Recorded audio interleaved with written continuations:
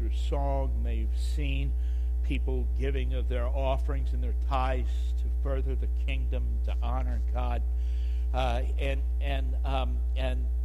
they've been here and been part of that. And now they leave here, and they're going to a place where they're given the Word in a different form, in a way that is appropriate for them, that will help them to grow. And it's a really wonderful thing that's happening, because just as we spend time in God's Word, so they are too. And the Word becomes a seed that's planted in their heart. Some of those kids already know Christ, and so it feeds their soul, and they grow, and they become more like Jesus. And some of them don't know Him, and they're hearing about Him, and they're having an opportunity. And that seed gets planted, and with our prayers, our perseverance, the work of the Spirit of God through this church and in their hearts, some of those kids are going to put their faith in Jesus Christ, and they will not be the same. Their eternity will be secure, just as ours is. So anyway, it's a good thing to see that happening, and I once again want to welcome you. I'm glad you're here today. Our scripture reading today comes from the book of Ephesians, letter that Paul wrote to that particular church. And this is what he says: you were taught with regard to your former way of life to put off your old self, which is being corrupted by its deceitful desires, to be made new in the attitude of your minds, and to put on the new self, created to be like God in true righteousness and holiness. Yeah, as the rain and the snow come down from heaven and do not return to it without watering the earth and making it bud and flourish so that it yields seed for the sower and bread for the eater, so is God's word that goes out from His mouth. It will not return empty, but it will accomplish God's desire and achieve His purpose. And that's my prayer for us today, that God's word would go forth. And now, before the ministry of the word, I invite you to pray with me one more time. Father, again, speak to us. Open our minds and our hearts. Work in us to change us. For we all confess that we aren't what we should be. But we also gladly confess that you are our God, and that you have us firmly in hand. Thanks. All praise and honor be to you. In Jesus' name. So Calvin, of Calvin and Hobbes fame, you know the comic strip, was told something that maybe one of your parents or grandparents told you. Calvin, as little boys often do, had made a particularly ghastly face about something, this time in response to, if I recall rightly, something his mother had made for dinner. And she responded by telling him that if he wasn't careful, his face would freeze like that. It didn't have quite the effect on Calvin that his mother wanted. He thought, cool, let's see if it's true. And so Hobbes and him, in his madness, they both walked around making ugly faces to see if it would freeze that way. And nothing his mom or dad said made any difference. The lunacy ended, however, when his arch nemesis, Susie, an admitted girl, walked by. And Calvin thought his features would horrify her, and instead, without breaking a stride, she said, "What happened, Calvin? Get your head caught in a blender? It's an improvement." Instead of Calvin keeping that face, it melted back to normal, and he walked away a subdued little boy with a face that maybe he deserved. Now, I never tried what Calvin tried, although I made my share of gruesome faces, so I don't know from personal experiences whether a face can freeze or not. But I do believe something that I used to tell my own children as they were growing up, that we are becoming the people we will be. I don't know if our looks will be affected, but our character, our heart surely is. Nothing that you and I can do can get us into heaven. But once we have put our faith in Jesus Christ, God is at work in you, in me, in us, remaking his image, restoring his image in us. And the things that we do or don't do matter a great deal in that process. The more we are like our Savior, the more we will enjoy God and his people and heaven itself. The old preachers used to say the things we did in this life were the raw materials that God was using to prepare our mansions in heaven. So they would say, send up good material because it's going to be with you for a very long time. It's biblical, you understand. Heavenly rewards are a reality of our faith. The things that we do, which affect the people that we are becoming, matter for the life to come. But they also make a difference in how effective we are in this life. And that's the focus of our text today. We are an integral part of God's plan and purpose. The things we do and the people that we are becoming matter a great deal. So let's see what God has to say to us today about love, labor, and light as we turn once again to the book of Romans, this time to chapter 13, where we're going to be considering verses 8 through 14. And of course, the text will be on either side of me on the screen. There are three different but related main thoughts in this text, which we are going to look at this morning. They're in some ways reflected in the title of today's message, Love, Labor, Light. And we're going to look at each one of them and see how they fit together. And the first one has to do with our motivation as believers. Now, we've spent the last several weeks looking at how Christians ought to relate to different groups, how we ought to relate to other believers and those outside the faith, how we should treat those who mistreat us, and what our relationship to human government ought to look like. And then the Bible circles back around to an idea which began this entire section of Scripture in order to remind us of the importance of love. You know, don't you, that the reason you do something matters as much and possibly even more than the thing itself? The right act for the wrong motive is not only impotent, it's not even really the right act. While even the smallest genuine effort coming out of a heart of love is powerful, and God sees that it meets the need of the moment.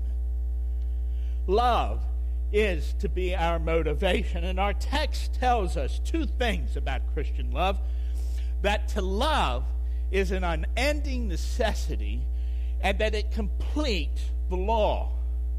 So let's begin with the first part of verse 8. Let no debt remain outstanding except the continuing debt to love one another. Love is an unending necessity. The text calls it a continuing debt, and as with all debts, paying it is a necessity. It is a biblical principle that we ought to pay our debts. In the previous section, when dealing with Christians' relationship with human government, we were told to pay what we owed, whether it was revenue or respect. And here we're told to let no debt remain outstanding. In other words, pay your debts. And yet, when it comes to love, well, it's a debt we can never repay. It's a continuing necessity. It's a continuing debt. There are things in life that are just like that. Things which we do that must be done, that we cannot stop doing them. That is, if we want to live. If you want to live, you have to keep on breathing. Your heart has to keep on beating. You have to eat and you have to drink. And if you stop doing any one of those things, you die sooner or later.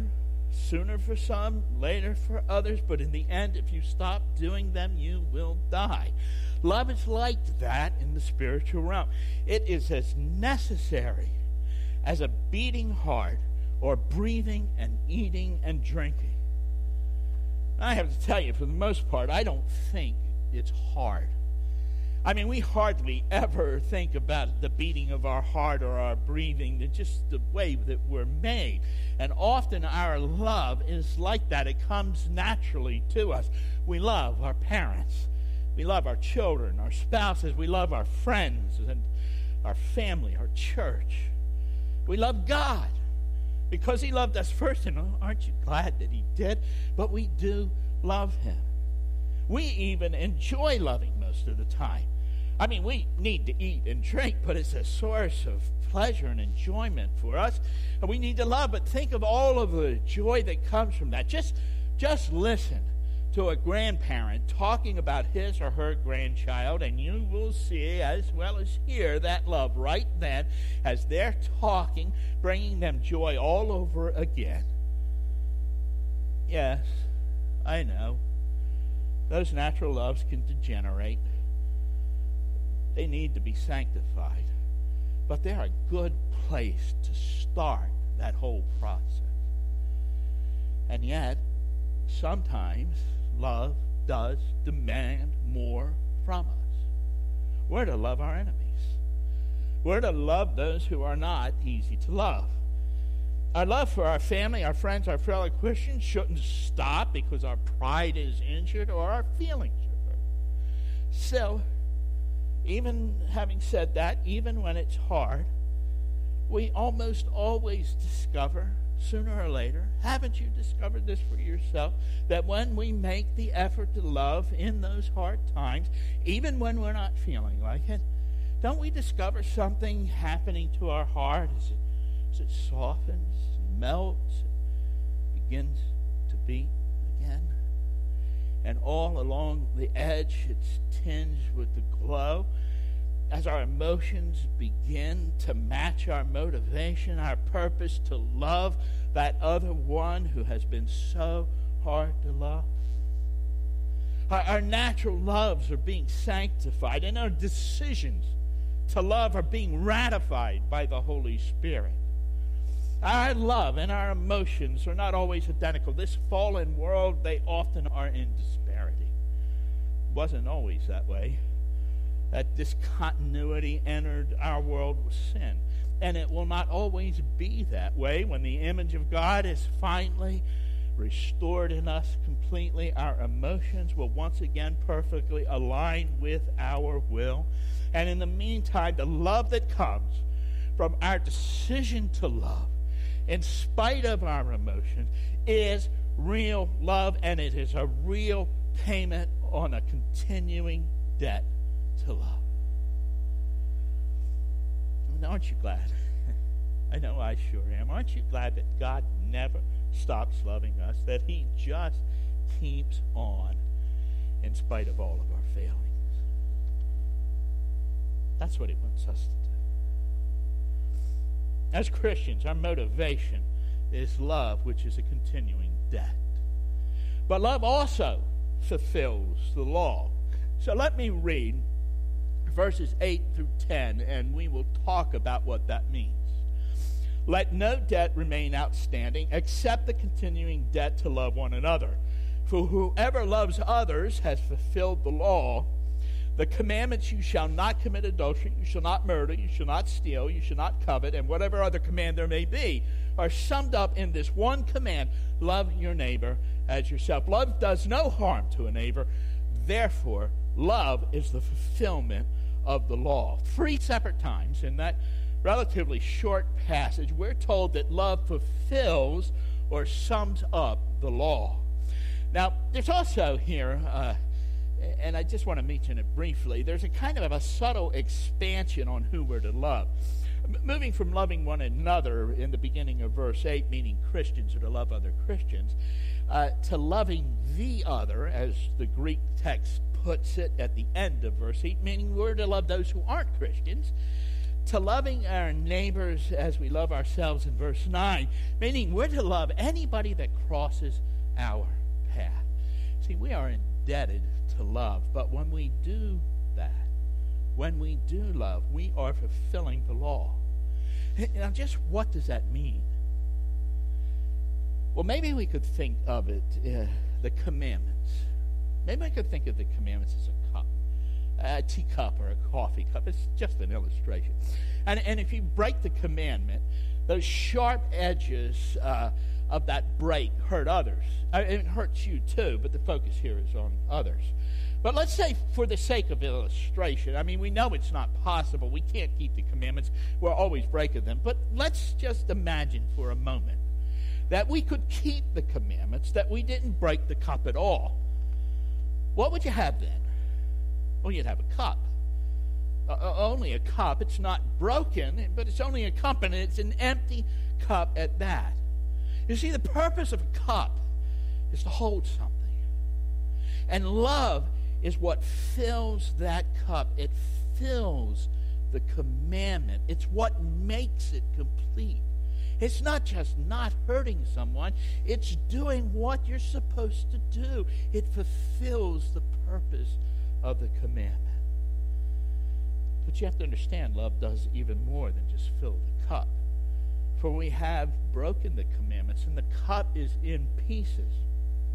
So it's love that takes those pieces and puts them back together in some manner in our broken life so that we can give a drink to others, so we can love them and give them what they need. Love fulfills the commandment. It makes them complete in our lives because of the love of God and the cross of Christ, and it fills them to the brim with itself to give the thirsty a drink. Our motivation as believers is to love, a continuing debt that fulfills the law. Which brings us to labor. I have to tell you, I was going for the alliteration in the title of the message, can't you tell? Love, labor, light. And that word labor is not in the text, though the thought is there. We're going to have to do a little work to get to it. But the NIV does a really, really nice job with the Greek text right here, as it transitions from the discussion of love to our labor, as it transitions specifically to the when of our doing. It's a call to action. We must love now, for it may be the last moments in which we can work. So the beginning of verse 11 makes this transition that we just talked about. And it says, and do this, that is, pay this continuing debt of love which fulfills the law, understanding the present time. So if we're to love as we should, then we need to understand the times. And when we understand those times, we know that we're called to act, that we are to work with all of our heart. You begin to get the idea from the next part of verse 11. The hour has already come for you to be awake from your slumber. You see, you don't do any work when you're sleeping, and the Bible says it is past time that we should be awake. Your family, your friends, your church, your co-workers, your fellow students, the entire lost world has what you need. We have been believers for a while now. We should have grown in our faith. Verse 11 again, wake up from your slumber because our salvation is nearer than when we first believed. Time is running out. What have you done with your life? God has left you here on purpose. You have a job to do. Wake up and get to work. Your salvation is sure. You have no worries on that account. But others, they are lost and they need you. And just so we know how critical the need is, the beginning of verse 12 tells us to think as though we are in the very last moments. We read, the night is nearly over and the day is almost here. The clock is ticking. Time is running out. The 2-minute warning is long past. We score now or we don't ever score at all. There's a force in the Greek in both of these clauses. The night is already well advanced. The day has already arrived. We have to think as though we are existing in a single moment poised between the final end of night and the dawn of eternal day. The moment will change in the twinkling of an eye. It is no more than a thought. It can't be measured. It can only be theorized, and it will be over as quick as it came. In my mind, I see a huge block of granite. It's God's judgment. It's weighing an enormous amount, more than the earth itself. Its heaviness is beyond measure. And it's balanced precariously on a thing called time. A needle-thin tower that doesn't appear to be strong enough to support that load, and the needle is already shattered, and the weight is already tipping our way. The idea is those times when you held your breath waiting for some event you knew was coming and is already upon you. Like that time you saw the car coming through the intersection against the light the moment before it impacted you, or when the tire on your bicycle got caught in that rut and you were falling and you could see the ground rushing up at you. You held your breath before it knocked it out of you. That's the moment. That's the understanding of time that you and I should have. Now, I know what you're thinking. How I wish I didn't, but I know it. I really do. I know it all too well. Christians have been believing that for 2,000 years now, haven't they? That's what you're thinking, isn't it? Then the thought, how do I know that I don't have another 2,000 years? And somehow slipped in with those things, which are true enough, but slipped in with them by the world or the sinful nature. The devil comes and thought, well, I always have tomorrow. Time doesn't work the way we think. Today is the day of salvation. That's what the Bible says. The moment that passes never comes again. God in His grace might provide another moment, but we don't dare to presume. And all of those moments that have passed are summed up in that one instant when that block of God's judgment will come crashing down. All of those moments are last moments. One commentator put it this way: on the certainty of the event that Christ will return, our faith is grounded. By the uncertainty of the time, our hope is stimulated and our watchfulness aroused. Now, Christians are sometimes ridiculed because we say we believe Christ could return at any moment, and He still hasn't come. I'm inclined to reply, if only we had believed more truly and more consistently in our lives and down through the ages, maybe our world wouldn't be in quite as bad a shape as it already is. Our motivation as believers is to love. It's a continuing debt which fulfills the law.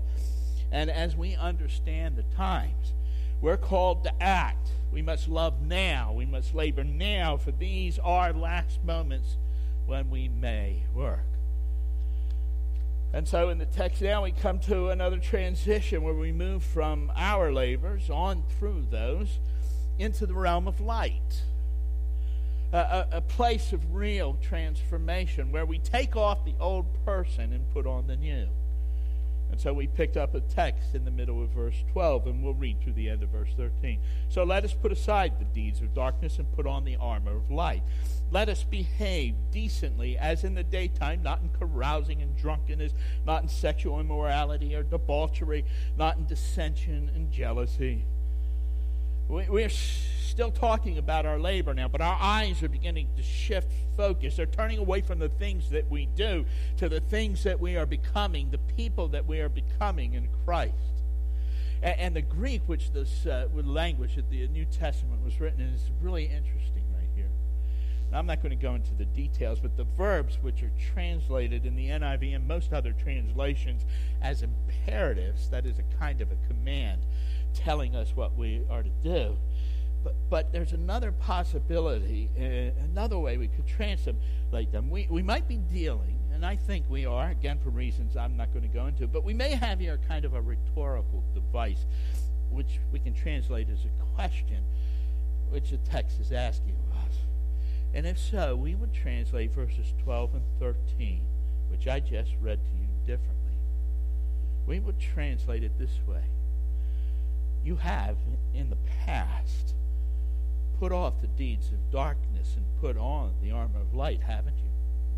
You have behaved decently as in the daytime, haven't you? Not in those debauched ways of the world around us. You know, if that's what Paul meant, and again, I think it is, then we're not so much being commanded to do something as we're being invited to remember that we have, at least at some places in our past, lived as we're supposed to live. To remember who we are in Christ. Does that matter?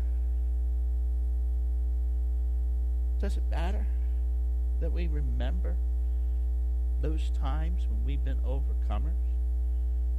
Now, maybe it does. Jesus reminded his disciples of the miracle with the loaves and the fish as a way of encouraging their faith. The Old Testament did the same when it reminded the Israelites of all that God had done for them. The writer of Hebrews thought so when he wrote this. Remember those earlier days after you had received the light, when you endured a great conflict full of suffering.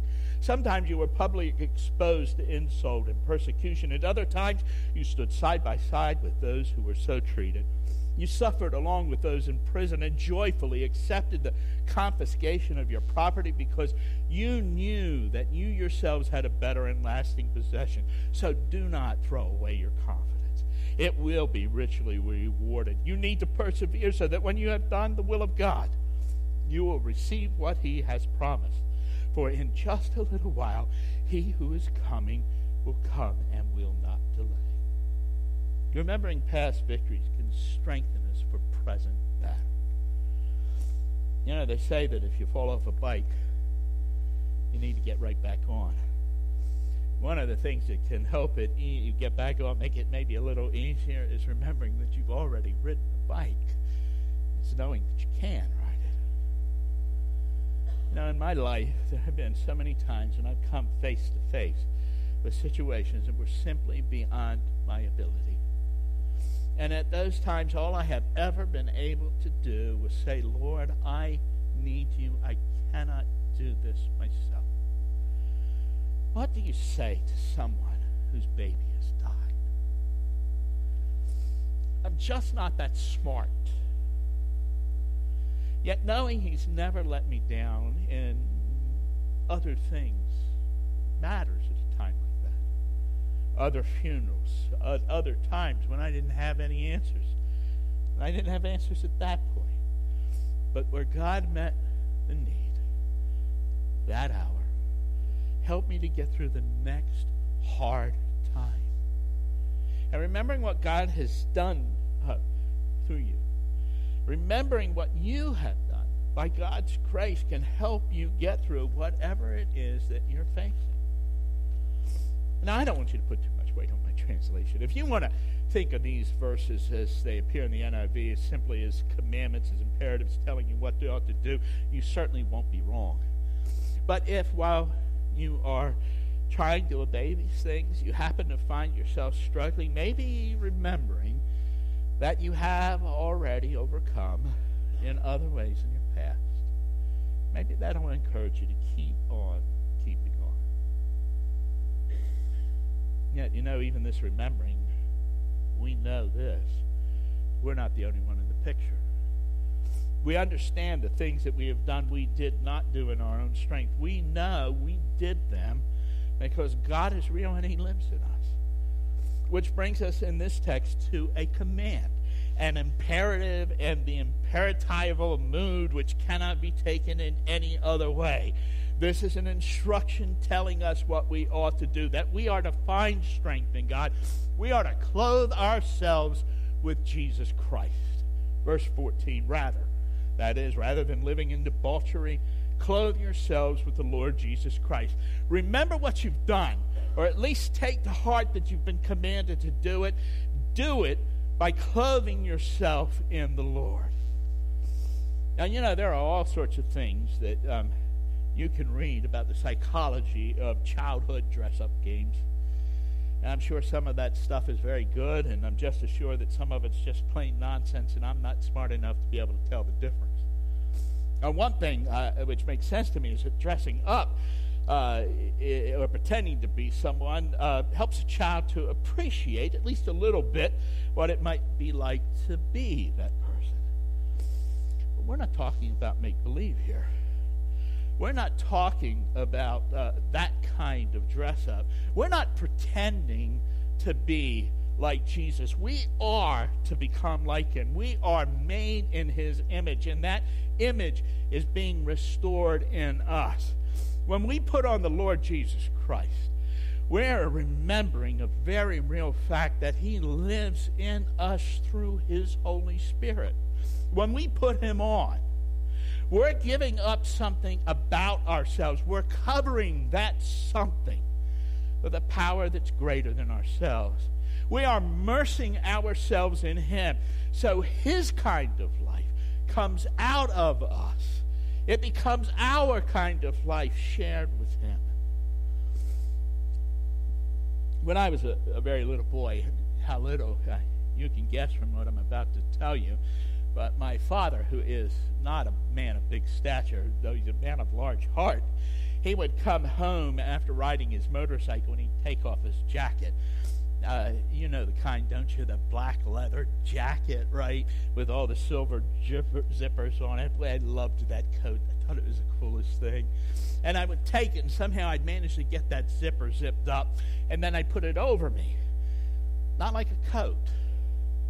My arms weren't in the sleeves.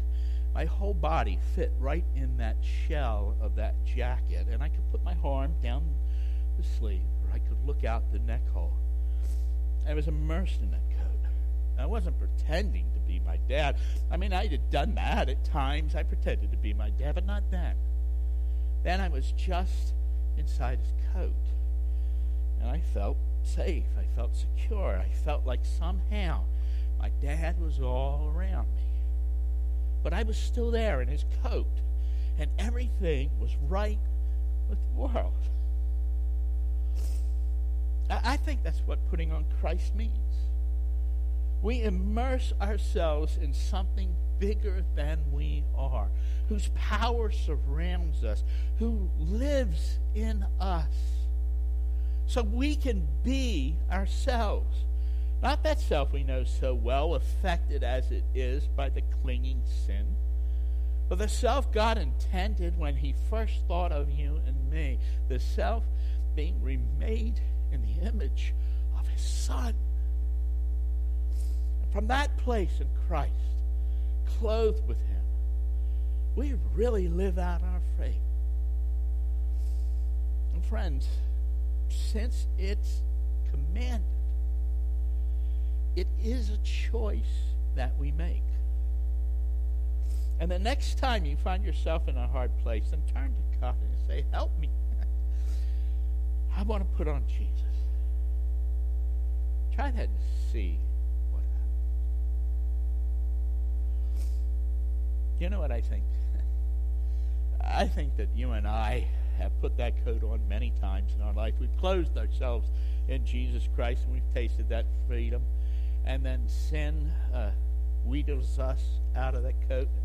We look out the neck hole, and sin dangles something before our eyes that we think we want. And before you know it, we've gotten outside its warmth and safety. That's why our text closes with these words in verse 14. And do not think about how to gratify the desires of the flesh. King James is so good here. And make not provision for the flesh to fulfill the lusts thereof. That's what we do, you know. We make provision for the sinful nature. We don't jump right into sin, hardly ever. We think about it first. We play with it with our mind. We look away and then we look back. It calls, we ignore it. It calls again, we answer. And then we're the ones who's doing the calling. But it never ignores us. It's a hunter looking for the next kill. The longer we linger in its presence, the stronger it becomes. So don't make any provision for it. One writer put it this way: put in very simple English, do not plan for sin. give it not welcome, offer it no opportunity, kick it off the doorstep, and it won't be in your house. You are either inside the coat or outside. There's really no in between. Christ never leaves you. But you can wander away from him in the darkness, in the wilderness, and all the sorrow that comes with that. Love, labor, light. Our motivation as believers is love, a continuing debt which fulfills the law. We understand the times. We know we're called to act. We must love now. We must labor now, for these are the last moments in which we may work. So come into the light. Turn your eyes to Jesus. Remember who you are, where you have come from. Wrap yourself in Jesus. And don't play host to sin. Jesus said these words to those on the outside of the faith, and as a reminder to the rest of us. What good will it be for someone to gain the whole world and yet forfeit their soul? Or what can anyone give in exchange for their soul? And to all people, he said, for the Son of Man is going to come in his Father's glory with his angels, and then he will reward each person according to what they have done.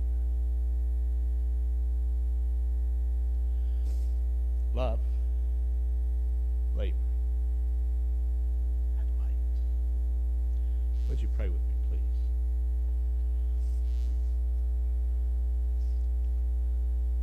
Thank you that you sought us out before we ever gave you a thought. That when we turn to you and put our faith in you, you made us your own. We belong to you now, Lord, forever and ever. And we also thank you that not only will you never leave us or forsake us, but that you will continue that good work you have begun in us. Help us, Lord, in all our weaknesses along the way, so we can give you the glory and the credit. In Jesus' name.